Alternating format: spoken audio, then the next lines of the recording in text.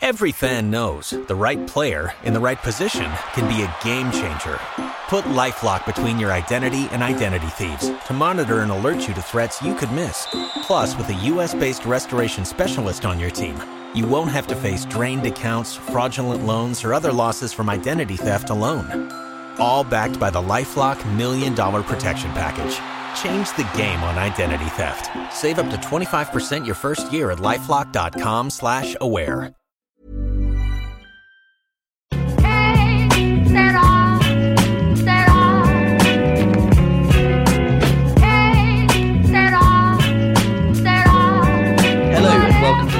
Episode of the Championship Roundtable. I'm your host, Jake Jackman, and you can reach us at the podcast by emailing us at championshiproundtable@gmail.com.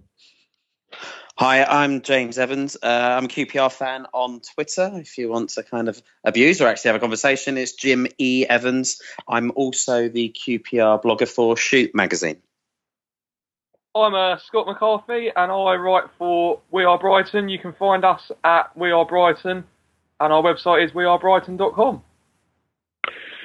I'm Andy Buckley-Taylor, long-suffering Derby County supporter, and you can message me on Twitter at BuckTaylor64. Yeah, thanks so much for joining us today, guys. We'll just start with making the rounds where each of us will have a few minutes to discuss what's been happening at our clubs this week. James, we'll start with you. A draw against floundering Blackburn may have looked sort of poor on paper. What were your thoughts on the match, and do you think maybe you should have got more out of the game? Hi, Jake. I don't know. It's a funny one. QPR is a great ground to come to if a team's struggling. If you're on a bad run, come to Loftus Road, you'll probably get at least a point. It wasn't the best of matches, but I wouldn't say that we were absolutely awful. But what was interesting was at the end of the game, quite a percentage of the fans, the home crowd, booed. I mean, we're seventh, we've drawn. We've not had that bad a start to a season. So I don't know if my kind of what I see of the game and my expectations is different to everybody else's. But it wasn't a great game. Blackburn was set very, very kind of defensive and solid, but then did look quite dangerous on the break. And in a ridiculous bit of quality, I don't know if any of you have seen it, but honestly, check it out. Cherry's free kick in the full 30 yards. Incredible. And then about 3 minutes later, typically the worst time to sort of equalise, maybe not 3 minutes, but close. And Blackburn just scored, and it was probably fair. I mean, I in terms of how much they're struggling, they didn't look like that they were that bad. But if we'd have had someone that you think might score 20 goals a season, we may have edged it, but not to be. Yeah, and I'd just like to hear your thoughts on Jimmy Floyd Hasselbank. He's obviously been at your club for almost a year now, and he's a different manager to what you've had in the past. What are your views on him, and do you think he's starting to have an impact at the club? I think he's definitely, he's definitely had an impact. I feel like, by and large, the team seem to be fitter and more organised. I mean, the thing is, obviously, it's just Redknapp's kind of a different era now, in terms of managers. I think for some the jury's still out with Jimmy Floyd Hasselbank. I don't think we've had a bad start to the season though. I mean, most fans would have taken this to begin with. I think my biggest concern, and I don't know if it's him or if it's Les Ferdinand, because between them they sort of go and get the players, is that we play 4-2-3-1, which I don't know if that works in the Championship. I think you've got to have some, you can get away with the defensive six, as it were, being decent, but the attacking ones, I just don't know if that's the sort of thing that will work in the Premier League rather than the Championship. But Jimmy seems to be geared, or the squad is, to just one striker, and I just don't know if we don't then create enough chances. So that'd be my one major kind of concern. And moving on to you now, Scott, just talk us through Brighton's week. Obviously a disappointing loss at home to Brentford. What went wrong for you this weekend? It was absolutely terrible. I could use a lot stronger language than that, but I don't think it would be appreciated. Brentford were well organised. We couldn't break them down. We had absolutely zero pace up front. Glenn Murray and Tom Hamed is not going to it's all very well and good pumping balls into the box, but if you want to get sort of in behind Brentford, you need a bit of pace to do it. And the fact that the only time we looked dangerous going forward was we chucked on a guy called Elvis Manu, who is probably one of the worst players we've signed in the Championship, and that's saying something, because we've had a lot of poor players through the years. And he looked like our best player purely because he was able to run, get in behind. But Brentford were well organised, and it was a draw probably wouldn't have been an unfair result, but they were spot on, and they got away with the 3 points, which was probably just about deserved because we were just not at the races. Yeah, obviously now it's been 2 losses in a row. How do you think the squad are going to bounce back from this? And do you think that you'll still, will be able to recover and get back to winning ways soon? Yeah, I think we'll still be okay. I mean, we had a funny little blip around December last year when the same sort of thing happened, and we looked awful, and we recovered from it. And I think he's still obviously he'll get the best out of the players. It just might require a little tinkering with the tactics, but I can understand why he's reluctant to do so. Bearing in mind we were so successful last year playing in a particular way. The one thing we did actually miss yesterday was Sam Baldock, who was suspended because he got sent off against Newcastle, obviously.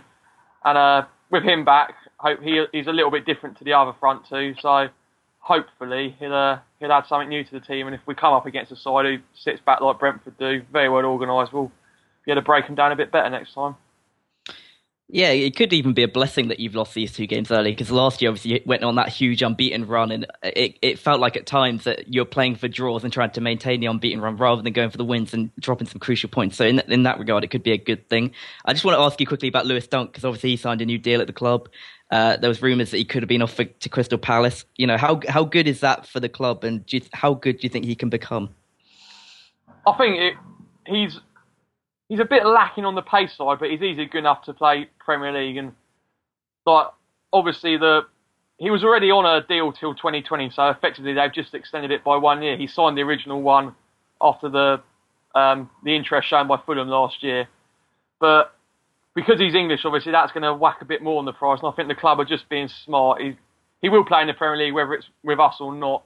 But if a club does come in now, it's just added to his transfer value, which is obviously going to be good in the long run for us. And probably good for him as well. Yeah, now just moving on to you now, Andy. Derby obviously struggled again in front of goal, didn't score against Newcastle yesterday. How did you see the match from a Derby perspective? Well, to be quite honest, the first sort of 15, 20 minutes is the most positive we've played all season. But it was the same old story of not creating chances to put away. Doesn't matter what strikers we bring in, if we don't create the chances for them, we're not going to score the goal. But I think all of this is down to the fact that we've got a new manager in, and he's changed from the 4-3-3 system which we've played for the past 3 years. And there's the players that are already at the club when he arrived, either they can't or they won't play the new system.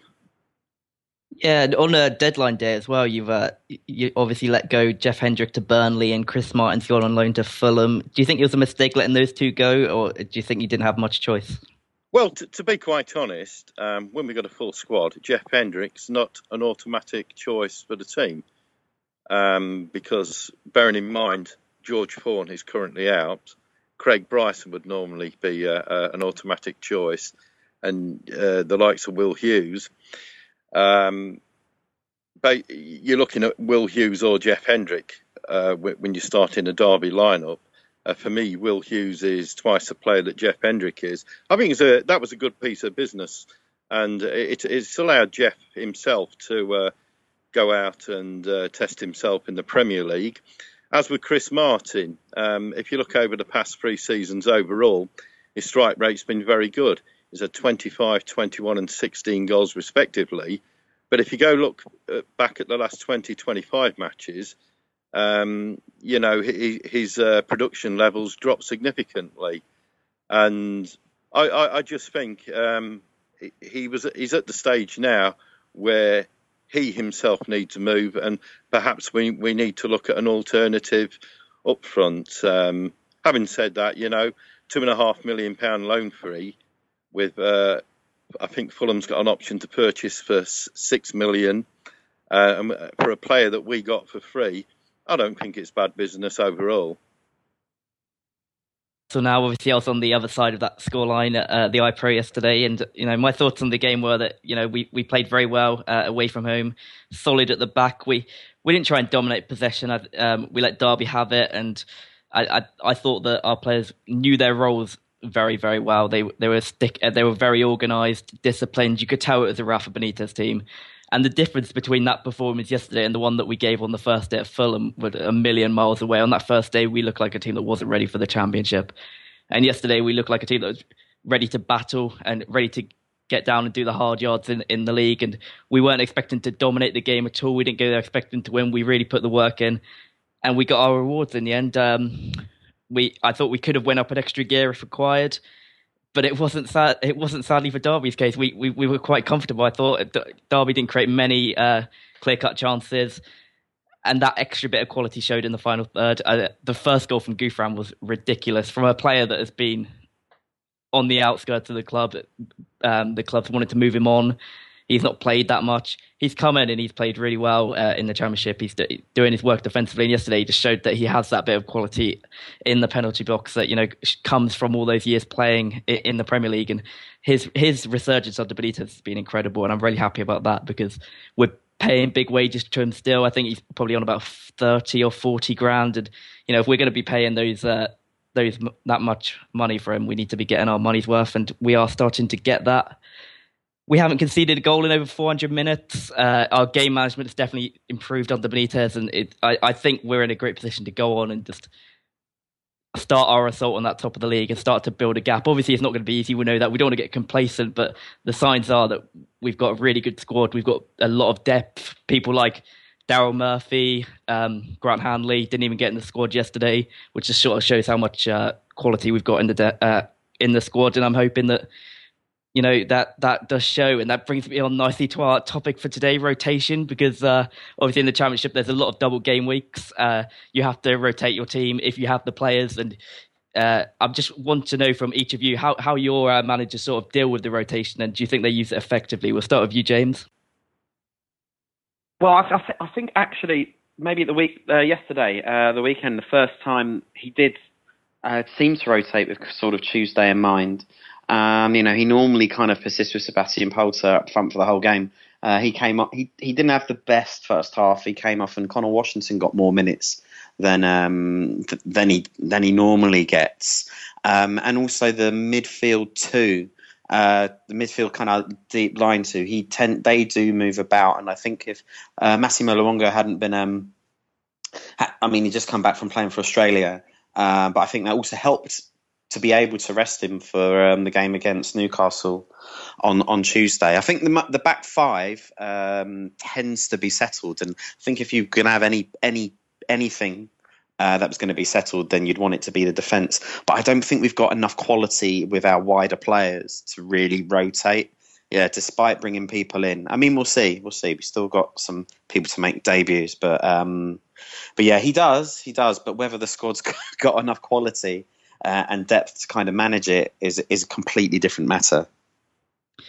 Yeah, and Scott, just moving on to you now, how important do you think rotation is in this league, and does Chris Hughton use it well? I think I've noticed in the past that Brighton seem to rotate their strikers quite a lot. Do you think, is that something he does? Yeah, is that something that he does? And do you think that he uses it well, or can he use it better? Well, I totally agree with what James said about how you want your settled back four and your keeper. You don't want to be messing around with that, which, to be fair, that's the one position we have been settled in. The few times Chris Hughton did rotate last year was quite questionable, because he took out Barem Kyle, who's by far and away our best player. He rested him against, I think he was missing injured actually, against Preston at home. We drew 0-0. He rested him Sheffield Wednesday home in the league, which we drew 0-0. And he rested him away at Cardiff, which we lost 4-1.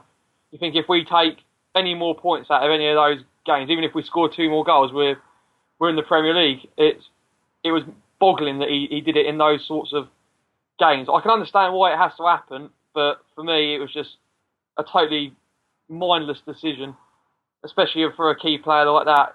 As you just said, Jake, going forward, we've got 5 sort of top draw wingers who'd probably get into most other teams in this division starting 11. So going forward, we're all right in that department in terms of switching things around, and sometimes you have to do it, playing teams with different threats, and what have you. But last year we did have the 4 strikers. We had Wilson on loan from Man United. Obviously, Zamora was still there, and Hemed and Baldock, so you could switch them around. This year we've just got the 3, and like I say earlier, if yesterday's anything to go by, it's going to be a bit of a struggle to score goals and break teams down if we're relying on 2 of those 3. Yeah, and Andy, at Derby, how does obviously it's early times in the Nigel Pearson era. How's he sort of managed it so far? Do you think he's going to rotate quite a lot, or is he a manager that likes to have a settled side? If he's planning on rotating it, I don't know what sort of changes he would bring in, because yesterday saw the first start for James Wilson up front. Matti Vidra played his first game. You could possibly put Tom Ince behind them, but other options up front are Nick Blackman and Darren Bent. And Nick Blackman, from what I've seen of him so far, he signed last January, just hasn't been at the races. Darren Bent, nowadays, I would see him more as coming on the last 10, 15 minutes, just to pile on to score a goal towards the end of the game. But that's pretty much about it, I would think, at the minute for attacking options. I mean, I'm led to believe that Derby were in the hunt for another striker during the window, but it just didn't come up. So that's about it, I think. Yeah, you just mentioned Tom Ince there. He obviously was one of the best players in the division 2 or 3 years ago. What role do you think he's going to have this season? Because he seems to be struggling a bit over the start of the season so far. Well, when he initially came in on loan, he scored something like 10 goals in 15 games. Last season, he blew hot and cold a bit, but he was playing wide out on the right. The games he started this season, he's played behind the striker. What plans now? I would guess if he's going to start, he'll be pushed out wide again, because obviously Wilson and Vidra are going to be the starters. Anya's playing out on the left wing, so possibly in competition to play wide out on the right with Abdul Kamara. I guess I differ from everybody else in this podcast purely because I think Newcastle have got such a big squad that we can probably change our whole 11 and still put out a competitive team, which a lot of fans are probably quite upset about. I've seen a lot of fans on social media complaining about the money that Aston Villa and Newcastle are spending, which I think it's a fair complaint. I think the parachute payments and sort of the FFP rules don't favour teams that have been in the division for a long time. They definitely favour those that are coming down, which sort of allows the relegated clubs to put together these massive squads, because it is kind of ridiculous how many good players that Newcastle have, or maybe not good, but those that are proven in the division, like Hanley and Murphy I mentioned earlier, didn't even make the squad yesterday. Christian Atsu came in from loan. He's not in the squad either. So we do have an embarrassment of riches, and it's shown during our opening 6 or 7 games in all competitions. Only the goalkeepers started all of them. So, yeah, we change it around a lot. It's something that Benitez is known for. He's done it throughout his career, and he's really taken advantage of it at Newcastle. And it's a club that you can use it effectively, because there is a lot of options for him to use. And yeah, it is a little bit unfair. I'd just like to hear each of your thoughts on that now, because I've heard a lot of complaints about the sort of FFP and the parachute payments. Do you think that they're unfair and they're going to create a divide in the division and maybe take away some of the competitiveness of it? James, I'll jump in. Seeing as a QPR fan, no other team in recent years has really done such a bad job of having parachute payments. And the thing is, though, what else do you expect? If any other team was coming down and it was any other team in the division, they happened to gone up and come down, they would do the same. It's just frustrating because it just ultimately just feels unfair. And we have a very kind of sporting kind of attitude in this country generally. What I can say for QPR is there was some, ramblings going on about the potential of FFP, and it sort of hasn't come to pass because we somehow managed to sell some players, and then we received the best part of 10, 12 million for Raheem Sterling last year for the add-on.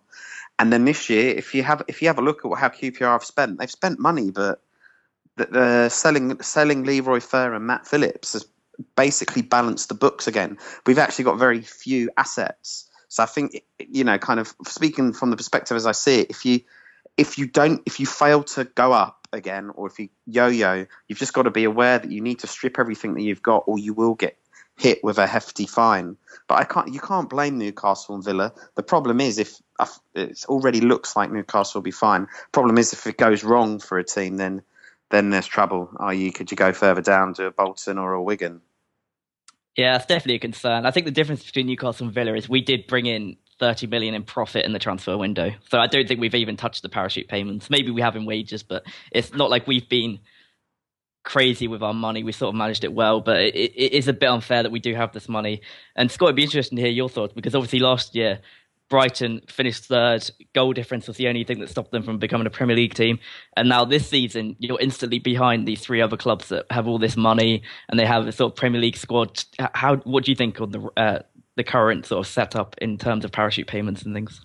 I think I can understand parachute payments. Well, I could understand them, but because if you've got you don't want to be doing a Burnley and going up and then thinking, right, sod it, we're in the Premier League now, let's not spend any money, we'll just drop back down again.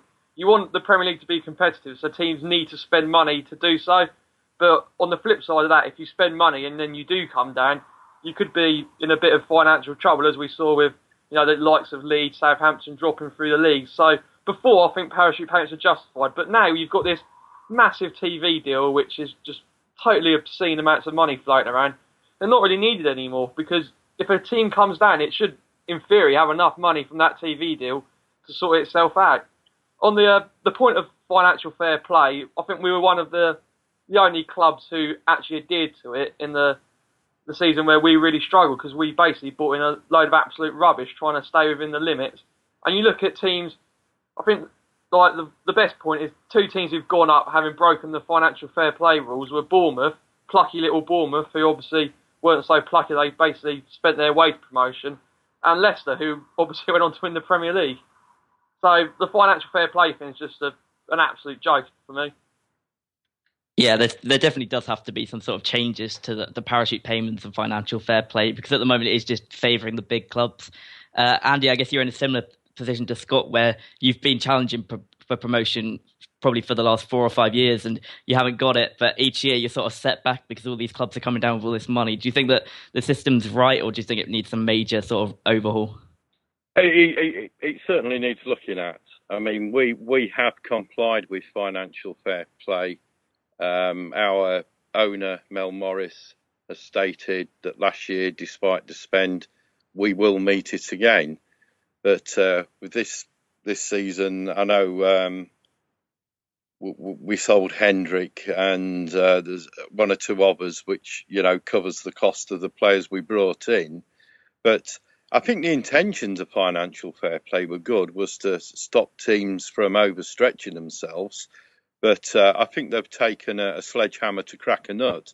I think if an owner is prepared to gift the money to buy players, i.e.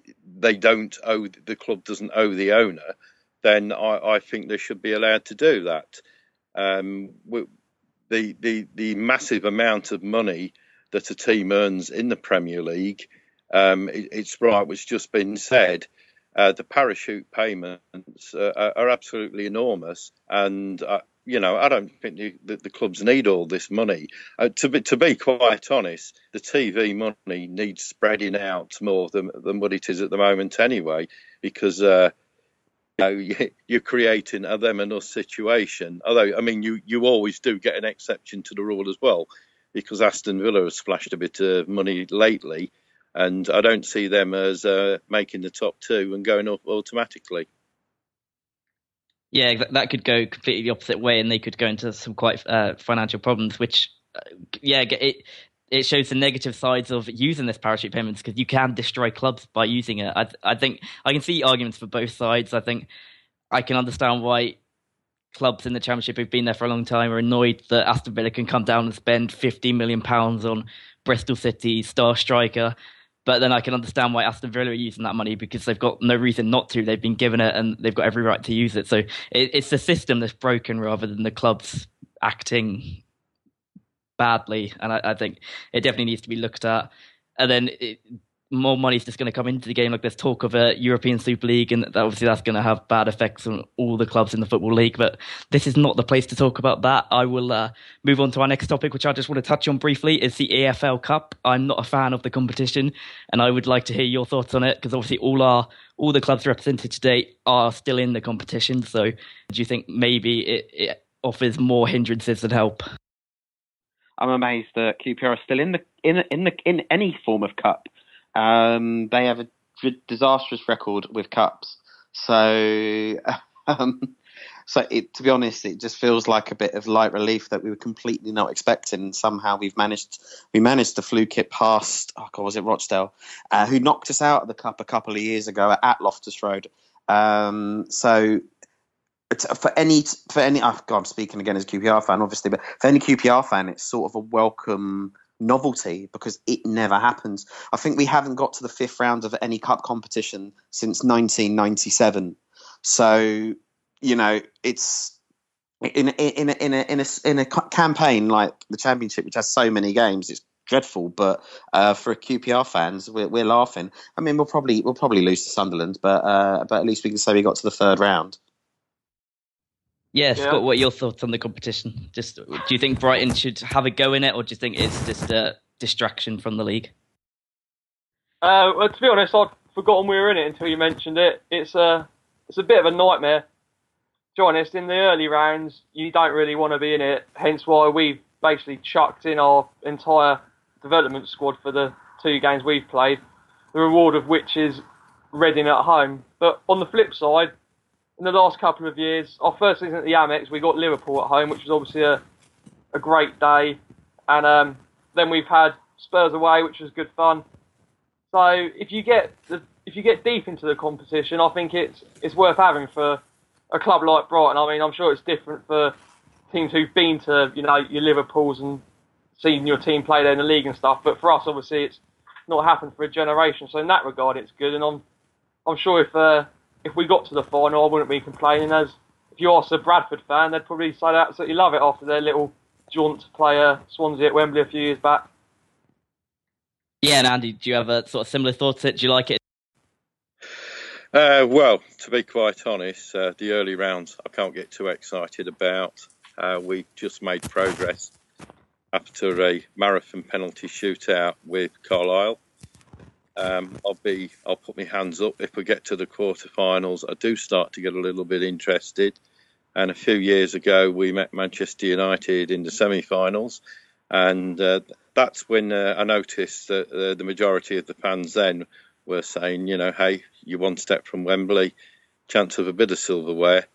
But it's until you get to those, the last couple of rounds where teams are more or less full strength.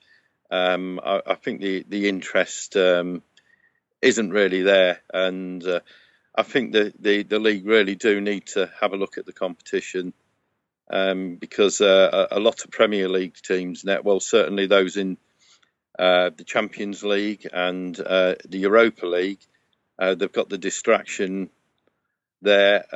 This is extra games. You've got the extra games in Europe.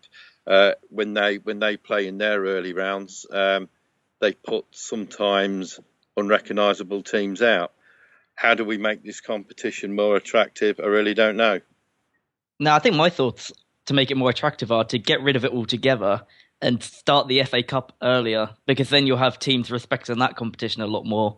Because when it gets to January, teams like Southampton, Sunderland, teams that are trying to achieve something in the league, either survive or European places, they're going to look at the FA Cup and think, no, we don't need that.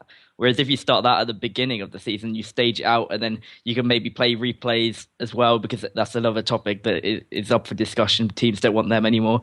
You could stage that competition out from September like they do in some foreign countries. They have their main cup competition from August.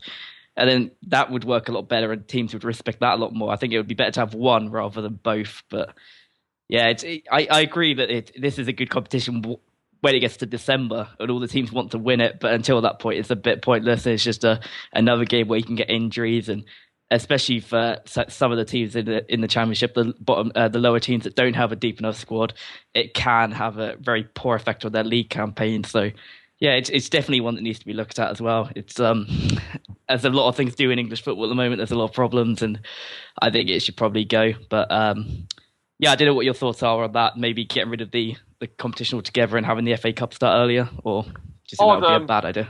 I'd go for sort of I do like the way the Germans do their cup, where they start it, it's the first game of the season, and the lower ranked teams are guaranteed a game against a higher ranked team. I mean, I'm sure that's not a home game as well, so you get the money in that way. I'm sure that's not good for in terms of the lower league team progressing, but maybe that's something to be looked at. If you're a fan of, I don't know, Cheltenham Town or someone like that, and then you say, right, we've got a really good chance here of getting Man United through the gate. Yeah, they'll put out a rubbish team, but people will still go and think, Christ, it's Man United just down the road, and then that money that a club could get in for that game could sort them out for the season, as we hear so much about in the FA Cup. I think that's a great idea. I didn't know that German leagues run it like that. And when you think what we were talking about earlier in terms of the money in the top leagues, money, TV money doesn't exist really in the lower leagues. So, it's all about trying to get revenue in other ways you can. And if you can get as big a gate as possible, and get any merchandise selling from that one game, I think that's good. I think that's quite a wise way to go. I think it'd be a shame to see it go, but it's kind of the same. FA Cup's been devalued as well as the League Cup over recent years. So, but I do like the idea of taking on the German model. Yeah, absolutely, certainly. I mean, I fully support the idea of the lower teams, being guaranteed a tie against the bigger sides in the country to, drag the punters through the gate.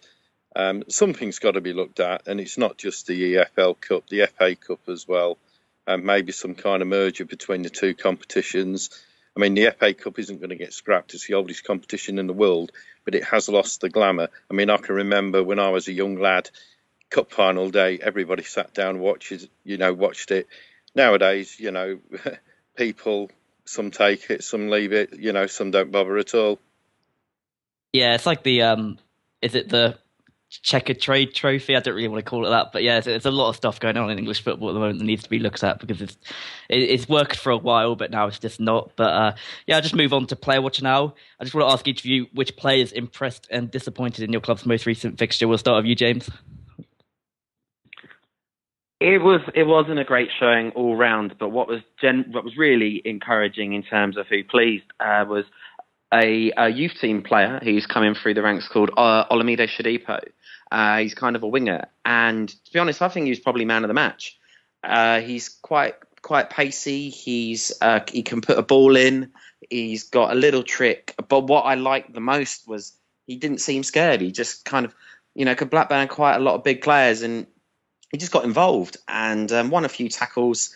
Unfortunately, got booked for a tackle that might have been. I wouldn't say it was naive. I felt sorry for him, but he has really, really, really impressed. And to have maybe a youth product come through and stake a place in the first team is sort of so rare at Loftus Road. So he definitely impressed. Yeah, Scott, who I guess more people disappointed in your game against Brentford, but did anyone impress? I wouldn't say I was impressed by Shane Duffy on his home debut. I'd say it was more an entertaining 90 minutes from him, and I can totally see how he managed to score, 3 own goals and get sent off in 2 games, because within 90 seconds of kick-off yesterday, he should have given away a penalty. He had a couple of interesting moments, so I don't think there's going to be a dull moment with him at the back. But in terms of impressive for actually being good rather than entertaining, Lewis Dunk again, I know we discussed him earlier, but he was absolutely colossus, or he has been all season as well. Disappointing wise, David Stockdale had a bit of a game to forget yesterday, got his angles wrong for the first goal, and when I say got them wrong, I mean he was totally out of position, expecting a cross, got done at the near post. Which begs the question, we've rushed him back from injury and we've got a perfectly good backup keeper in Nicky Moyempo, who's kept 2 clean sheets from 3 games. Don't know why we rushed him back, to be honest. It's all a bit of a mystery. Yeah, Shane Duffy's a player I rated quite highly before this season started, but he's just doing stupid things in every game that seems. So Yeah, you can tell he's obviously he's a very good player. He'll fit into the way we play in terms of knocking the ball out the back, but some of the stuff he does just boggles the mind. I spent most of the last yesterday just laughing at some of the stuff he was up to, but hopefully it won't cost us too many points. No, hopefully not. Moving on to now, Andy. What were your thoughts on the Derby game? Who impressed you and who disappointed you in the game? Well, to be quite honest, I think Vidra and Anya showed flashes. I think Will Hughes was our best player on the pitch. I think he's been our best player so far this season. He's been played deeper than we'd like to see him due to Fawn being injured. But he goes out there. I mean, the lad's only 21, but he plays like a veteran. I suppose he's been there longer than most of the players now. But really, there's very little positive I can say about the team so far this season. It's been that poor. But we're going to have to bite a lip and give the manager time because he's came in. He wants to change the system, and let's be fair, the previous one has failed us 3 seasons. It will take at least 2, maybe 3 transfer windows till he builds this. He builds a team here that will play his way. And incidentally, Leicester City fans told me when he initially went in there, I think they lost 3 out of their first 5 games. The football was awful, but as he tweaked the team, as he moulded it into the way and how he wanted it, things started to go right. So I think we're going to have to sit down, be patient, and let the manager get on with the job. Yeah, I think that's fair. I think also yesterday, I may be biased in saying this, but I thought you came up against a very well-organised team that came there knowing exactly what they needed to do, and they carried out the instructions to the letter. And it would have been difficult for most teams in this division to get something out of us yesterday. I'm not saying we're going to do that every week. We're probably not, but we did play very well, and it was maybe unfair to criticise Pearson for yesterday because I think Benitez just played a blinder for us, but. It just made it difficult. I'm struggling on this question because nobody really impressed me from our team, but nobody really disappointed me. It was just everybody sort of had a 7 out of 10 performance, and it was more a good team performance rather than any individual standing out. I mentioned Gouffran earlier. He impressed me because he got his goal and he's continuing to work hard, and he's justifying his place in the team, which is good. Shelvey looks a cut above in this division. He played really well against Brighton, as Scott would probably agree, and he played really well again yesterday. And he's starting to put consistency into his game, which he previously lacked. And once he adds that, he's a player that can play in the top 10 of the Premier League. So I'm hoping that the season will be his breakthrough season, and if we do go up, that he can establish himself in the Premier League again because he has the talent. It's just his attitude has been a bit dodgy, to say the least. But before we wrap up the podcast today, I just want to ask each of you to give a brief preview of our upcoming matches because there's midweek matches.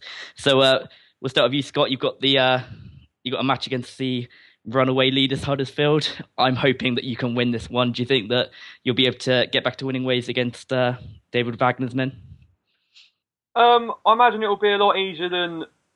I say a lot easier, but obviously they're top of the league. They're not going to come and presumably sit back, and they're going to have a go, which they did last year, in fairness, when I think it was one of the first games after the transfer window, and David obviously had his wicked way with Huddersfield, and they looked like such a good team then. I thought at the time they could have, if they hold on to him, they could really push this season, and that's come to fruition. So hopefully they'll come and have another go, and that may play to our strengths a little bit more, but normally when we come up against a good team, a top 6 team, we tend to draw those sorts of games. All last season we drew every game against sides around us apart from beating Hull at home. So I'd imagine it will probably be a score draw, I'd say. So good one for the coupon. Yeah, and Andy, you've got the visit of Ipswich Town, who've had a underwhelming start to the season. It looks on paper to be a good one to get back to winning ways and score a few goals. Do you think that's going to be the case? Do you think you're going to win this one? Well, we've played Villa, we've played Newcastle, we've played Brighton, three of the teams that you're going to expect to be there or thereabouts at the end of the season. And you think, right, the easier fixtures should come. Ipswich Town, haven't played very well, whatever. We have got a dreadful record at home to Ipswich Town over the past few years. I think the last time we beat them at home was about 10 years ago. All our recent victories against them have actually been away from home. We don't play well against Mick McCarthy's sides. Having said that, different manager, different ideas. I'm hopeful that we may just ping this one about 1-0. And finally, James, our two teams meet at Loftus Road on Tuesday night. I'll let you start off. How do you see this one going? Do you think you can get something out of the game? It's sort of, how do you like 3 points, Jake? Well, it sort of depends what QPR turn up. We've had quite a few results that away from home that have been good, and I think that's to do with how we set up 4-2-3-1, quite defensive. Even though we're at home, you should try and be thinking more positive. I'd happily take a draw right now because Newcastle have got going. But if Newcastle kind of go on the front foot and we play sort of almost like the away team, maybe we'll get something. I mean, everything points as things start to be gearing up and Newcastle getting ahead of steam towards Newcastle. I would just like to see Hasselbank do something different, like not start with Sebastian Polter or maybe give Connor Washington 90 minutes because the guy still hasn't scored for us in the league. He's only scored in the cup, and we've had him since January now. I mean, I don't know what you think, Jake, but I give you guys. For me, you guys are the favourites, and I take a point now. But I'd like to see us try and surprise you. But I imagine a 4-2-3-1, Sebastian Polter up front, basically. Yeah, I'm sorry to disappoint you here, but I think that we're probably going to play like the away team. We've gone to Bristol City and we went to Derby yesterday, and we let the home team have the possession. We sort of just looked to frustrate them, and when chances came our way, we looked to take them. And as a lot of Premier League players are still in the squad, that we still got that bit of Premier League class, and we can take chances when they come our way. So I think it's going to be more of the same. I think we're going to set up and let you have the ball, and then look to break quickly with Dwight Gale up front. We could change it about. I think we're probably going to make 3 or 4 changes to the starting 11 because Rafa does like to rotate. We might see Mitrovic or Murphy start, which would be interesting because it would suggest a change in style, and we might try and dominate the game a bit more and get more crosses in. But yeah, I think that we might draw this game. I'm gonna give that to you, James. I'm gonna say a draw because I think we've won our last 5 and we're bound to drop points again soon. I just can't see us keep winning, and I don't like going into every game thinking we're going to win. So I'm going to go for a draw. I reckon it's going to be a 1-1 draw, and it's going to be sort of one of those classic midweek, just coupon busters where everybody goes for Newcastle and they just drop points. So I reckon 1-1, and I'm going to say Connor Washington scores his first goal just because I like him. QPR always let people down the other way around on a coupon. But I hope you're right. I hope you're right. But when you said Gale, Murphy, Mitrovic as the striking options in the Championship, that is terrifying. Yeah, probably it is. 3 of the best strikers in the division in one squad. Mad. Yeah, it is a little bit worrying that Murphy can't even make our bench at the moment. But I reckon he might make his debut against QPR. And I've not really seen much of him, but he scored his first goal for Ireland, though. So hopefully that is a good thing for us. But with that, we are sadly out of time now. So if you'd just like to tell people where they can reach you or tell anyone any websites you're involved in, that would be a good time. Oh, as I started, I'll finish. So Jim E. Evans on Twitter, and if you like reading Shoot magazine, or you used to buy it when you were younger, I also blog for QPR for Shoot at Shoot Football. You can find my website is wearebrighton.com. We're on Facebook under that, and on Twitter as well for We Are Brighton. Andy Buckley Taylor. You can find me on Twitter at BookTaylor64. Yeah, thanks so much for joining us on the podcast today, guys. If you want to find my stuff, my Twitter account is at Jake Jackman with 2 N's. I write for EPL Index, The Boot Room, Newcastle 360. Basically, just write all the time, so you can check all that out. And just want to thank all of you for listening today, guys, and we hope you join us again soon on the Championship Roundtable.